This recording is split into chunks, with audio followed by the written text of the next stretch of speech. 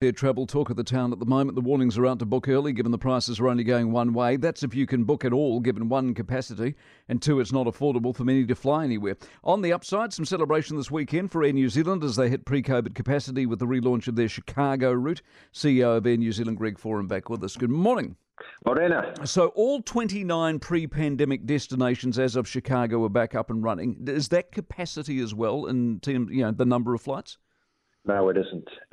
We're back to close to about 100%, Mike, domestically.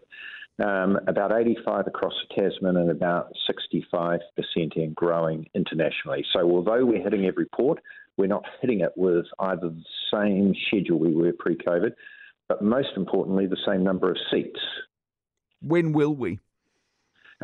Probably about June next year, we start to get pretty close. So what we've got happening at the moment is domestic fleet is looking pretty good. We've actually got some new domestic A321s about to hit. We are doing a pretty good job of getting the 777s back. We've got 4 back now. We've got a 5th one starting in December. And then the next 2 are going to be March and June next year. I read a speech from Alan Joyce of Qantas he gave last week to somebody, and he worked through the rigmarole of pulling a plane out of the desert. I'm not sure people understand how complicated and expensive that is. It takes a bit of time. It takes us about 12 to 13 weeks from a maintenance and engineering perspective. But it's all the other things that you have to do as well in terms of getting pilots retrained to fly that particular plane, to employing cabin crew. We've brought back just over 2,200 people so far this year. So we've been really busy recruiting.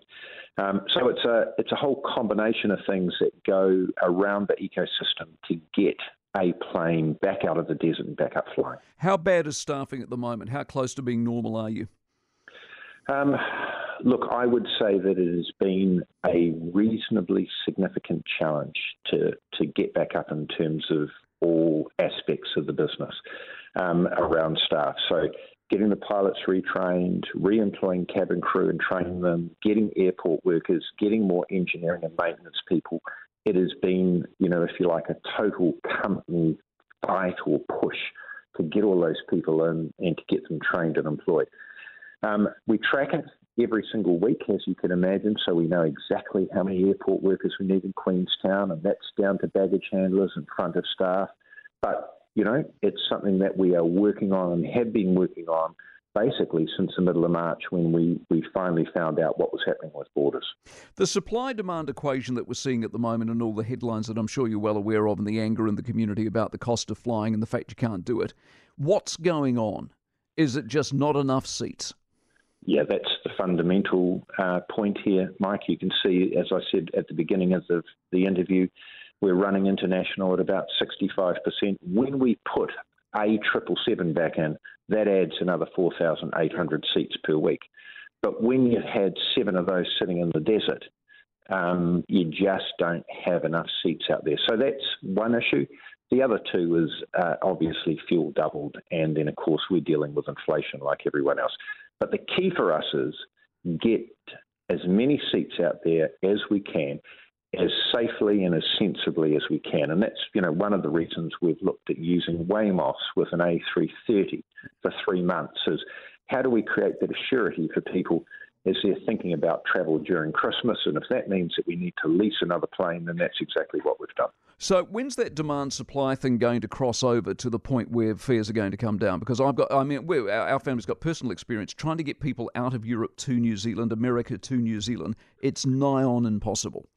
Yeah, and what you've just identified is the worldwide issue of this, isn't it? It's not just an Air New Zealand thing. I was in the US last week, meeting with United. I see the same thing in all American airlines. I'm seeing it in Europe. Everyone is working hard to get the capacity back. Look, for us, we start to feel better by the middle of next year, as I said. For other airlines, I'm hearing they're saying it might take them a bit longer. Now, that will be one aspect of it. The other aspect of it is, as we know, economically, things are happening around us. So it could well be that demand comes out because disposable income drops off a bit. So a bit hard to pick it, but it's not going to happen in a matter of months. Are you economically resilient, do you think? So when things bite, if there's a hard landing economically in this country next year and people are struggling, will you feel that, or will people still be desperate to travel?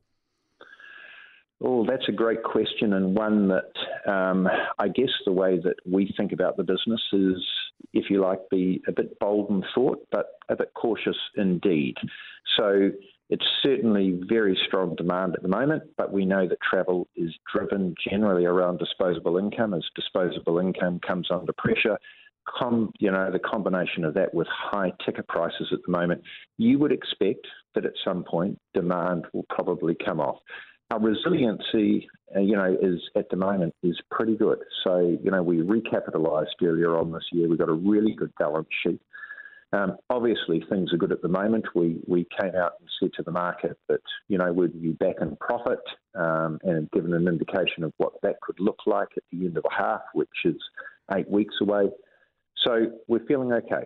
Good. New York is a mess. Are you embarrassed? First thing I'd say is I'm actually really pleased with New York, and I mean that seriously. So we've done 18 flights, Mike. It is a pretty ambitious route to do, particularly when you're restarting. But I actually admire our ambition for taking that on. It is an ultra-long haul route. There's a few of them around the world. When I talk to my counterparts in Cathay, when I talk to them in Singapore, when you're doing these extra long routes, you don't always make it from A to B. Now, out of 18 flights, there's only been one when we've had to do a gas and go, and that was a 2-hour stop. And there was one flight where we left 65 bags. So I admire the fact that we've done it. I like the ambition. We're getting better and better at it every time we do it. We've moved, something like 7,000 passengers, I think, since we've started. And the bookings are strong. All right, appreciate your time. Greg Foran out of Air New Zealand for us this morning.